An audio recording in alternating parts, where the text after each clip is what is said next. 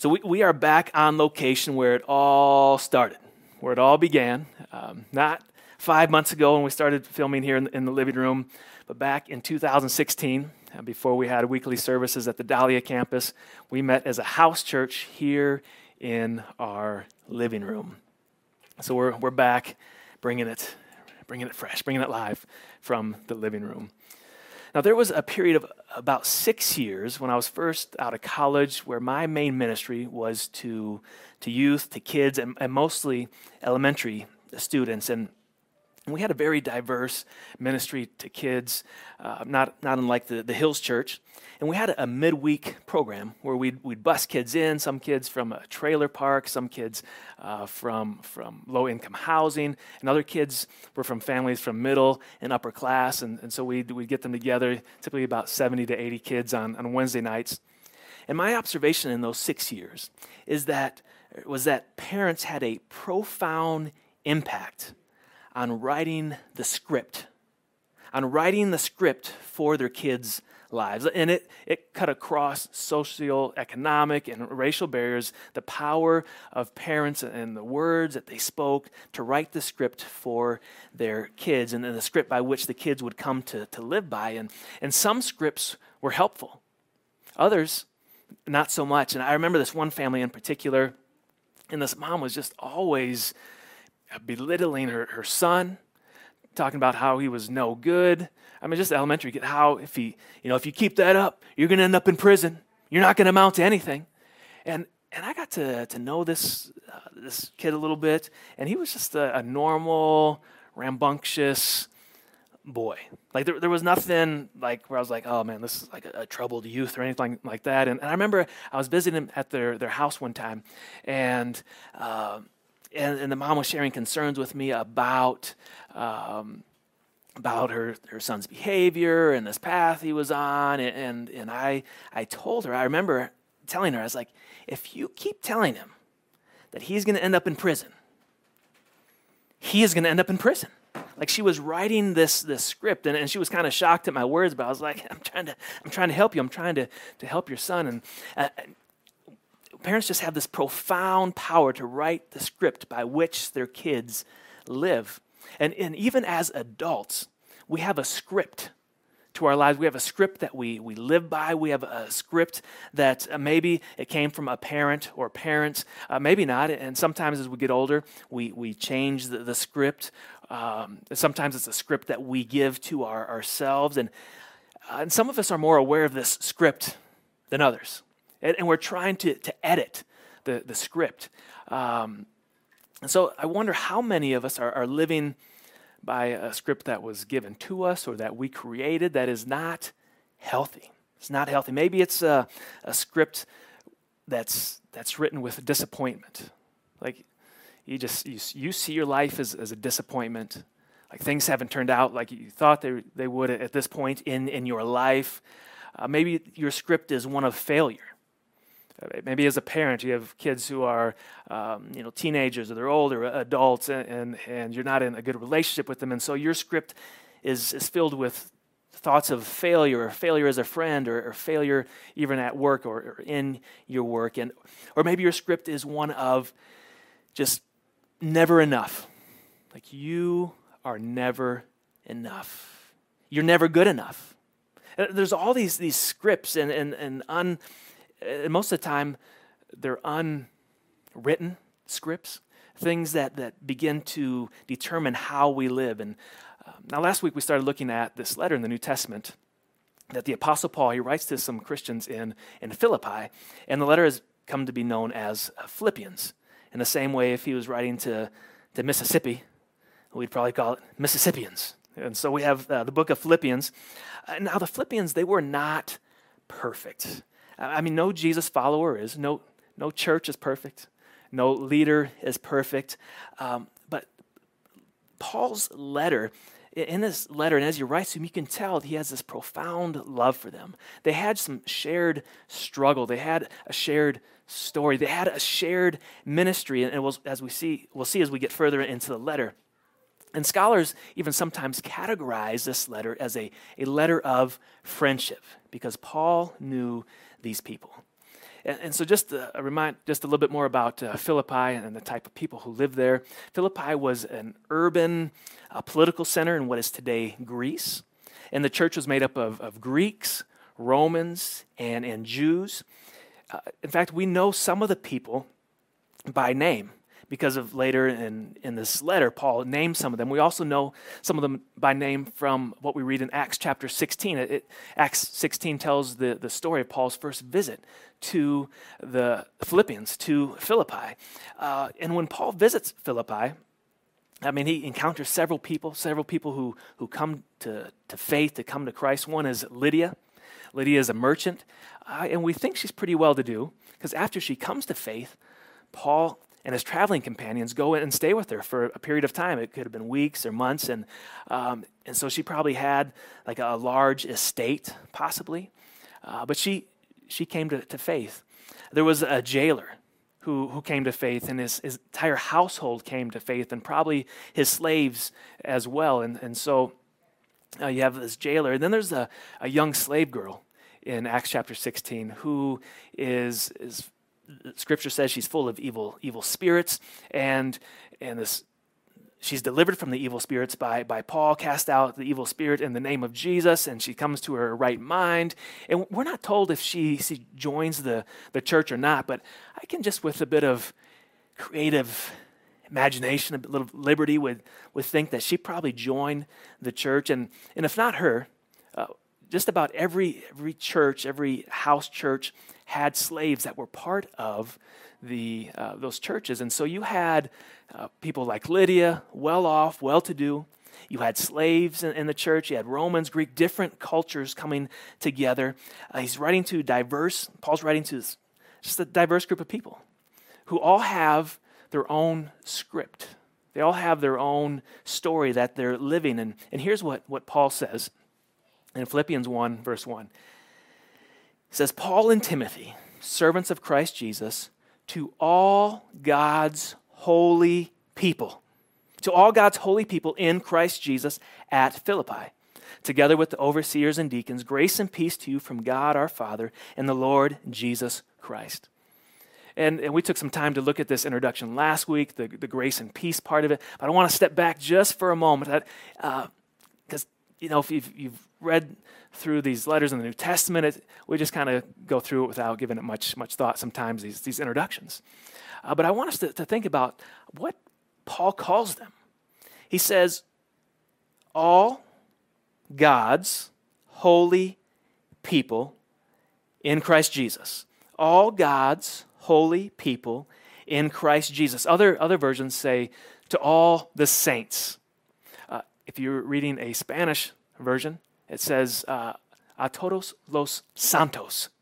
So you hear the word saint in there, and in this word saints, this was a pretty common designation for the covenant people of God. Now, I think the term saints in 2020 is probably not the best word for us to use because it just has so much baggage as a word and connotations and meanings that it didn't have in the New Testament. So, for example, when we call Paul, now we call him Saint Paul, or we call Peter Saint Peter. Like, that was not the intended use of saint. That's not what these early writers meant. And so I think the translation holy people is best for us, and that's what I'll use today. So talk about rewriting the script. Those who are in Christ are God's holy people. The Lydias of the church, the jailers of the church, the slave in the church. And I just want to unpack for a moment why Paul uses this term. And this phrase, holy people, goes back to the Old Testament. In fact, back to the Exodus, when God delivers the people out of Egypt, and he calls Moses up onto the mountaintop. God says to Moses in Exodus 19:6, he says, you will be for me a kingdom of priests and a holy nation, a holy people. And so God has called them to be a people who are consecrated to him, and this language is used throughout the Old Testament. It's even used in Daniel, who's having this vision of the end of days. Like the end is coming and God is wrapping things up. In Daniel 7:18, there's this angel figure who speaks to Daniel and says, "But the holy people of the Most High will receive the kingdom and will possess it forever." The holy people.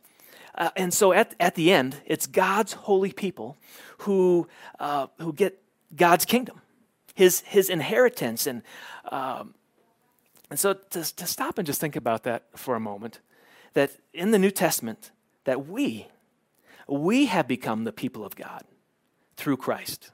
We have become the people of God through Christ. We are the ones now who receive that eternal inheritance. And so when Paul calls them God's holy people, he is describing who they already are. Like that, this is who you are. And he's describing who they will become. God's holy people. And so we are God's people.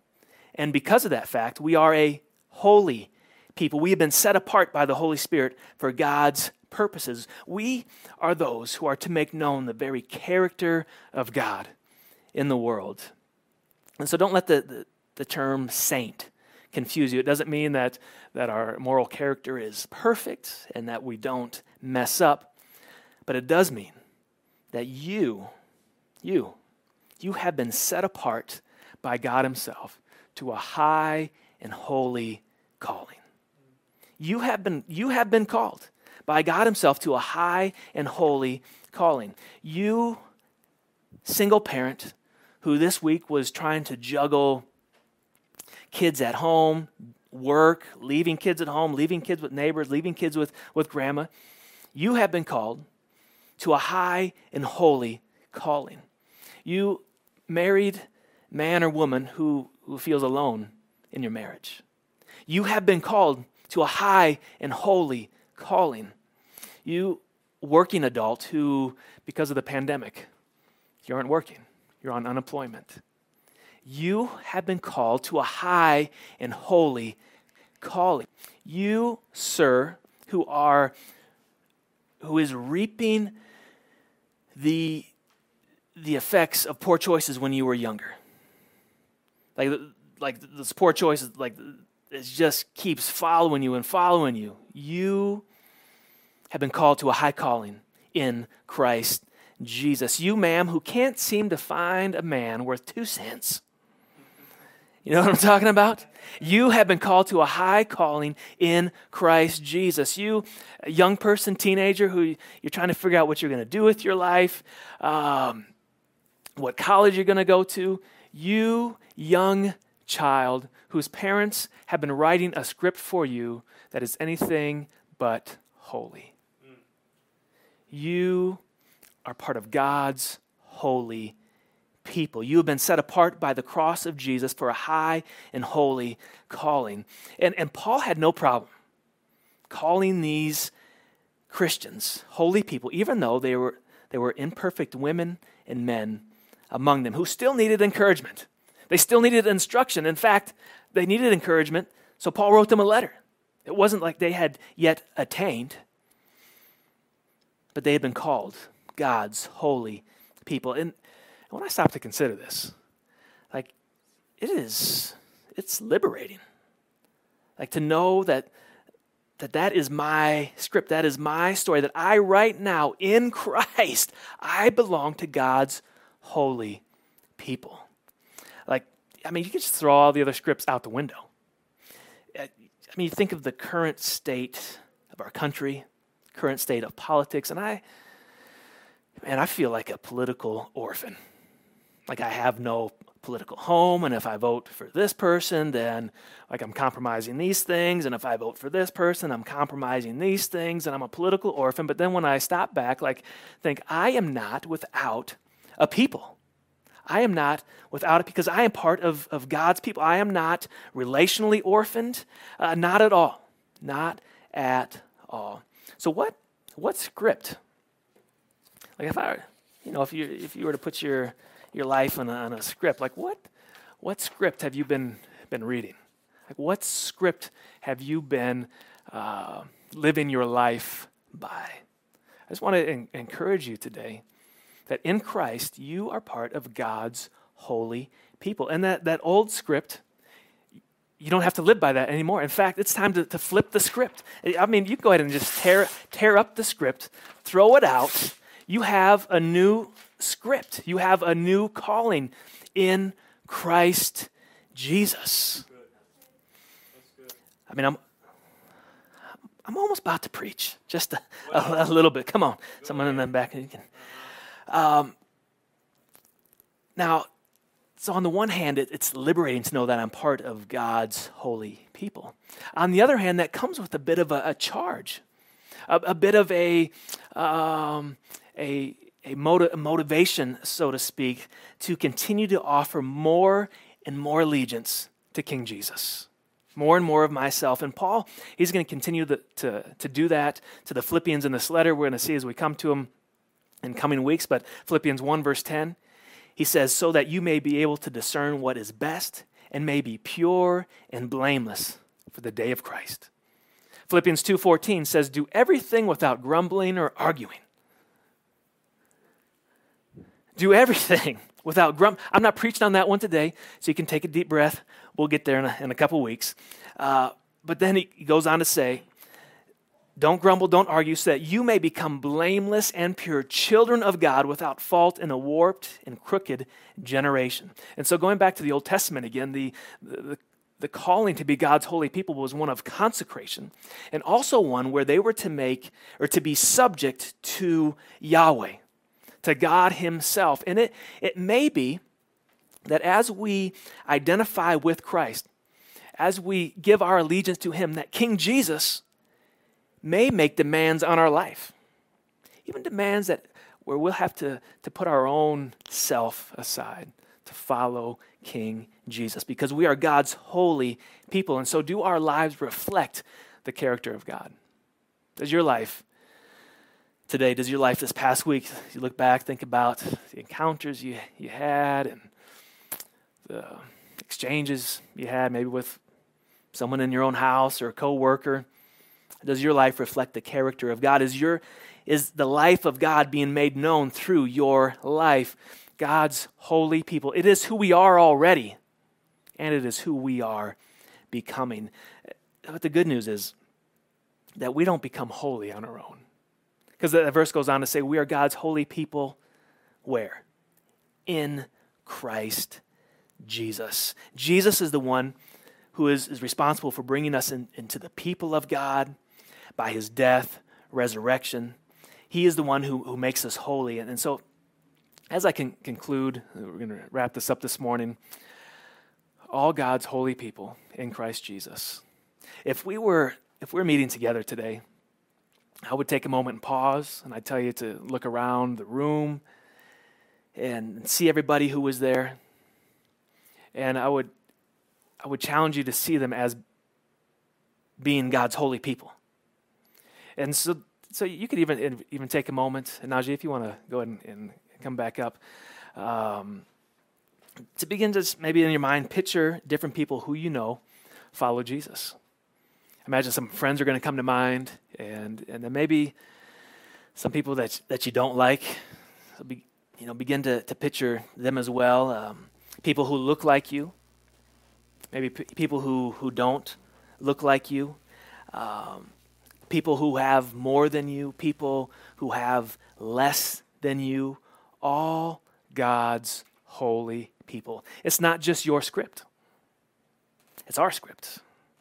It's the script of all those who are in Christ Jesus. And there's all kinds of ramifications right there that we're not going to go into this morning, but I want to encourage you that the script that you've been living is not a script that you have to continue living by.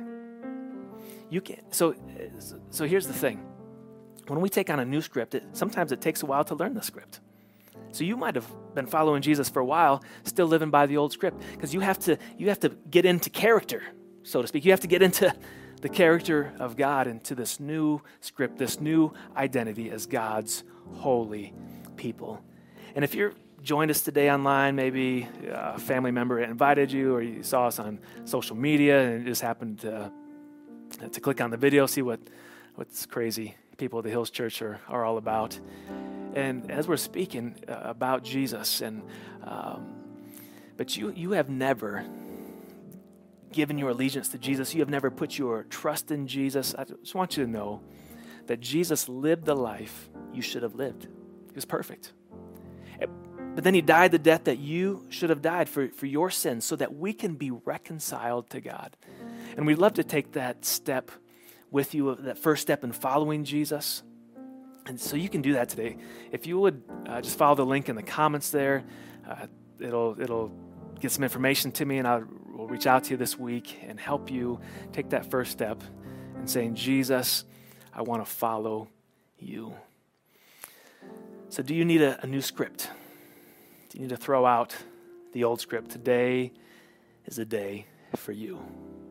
So let me pray. Father, I pray that we'd begin to live our lives by the script that you have laid out for us in Scripture. God, I thank you that you have called us to be your holy people, to be the people who reflect your character in the world, to be your people who bring the life of God into our city, into our neighborhood, into our families. And I pray that you'd help us to change the script that we're telling ourselves, the lies that we're believing about ourselves, and we'd believe what your word says about us. Help us to flip the script, Jesus. In your name I pray. Amen. Amen.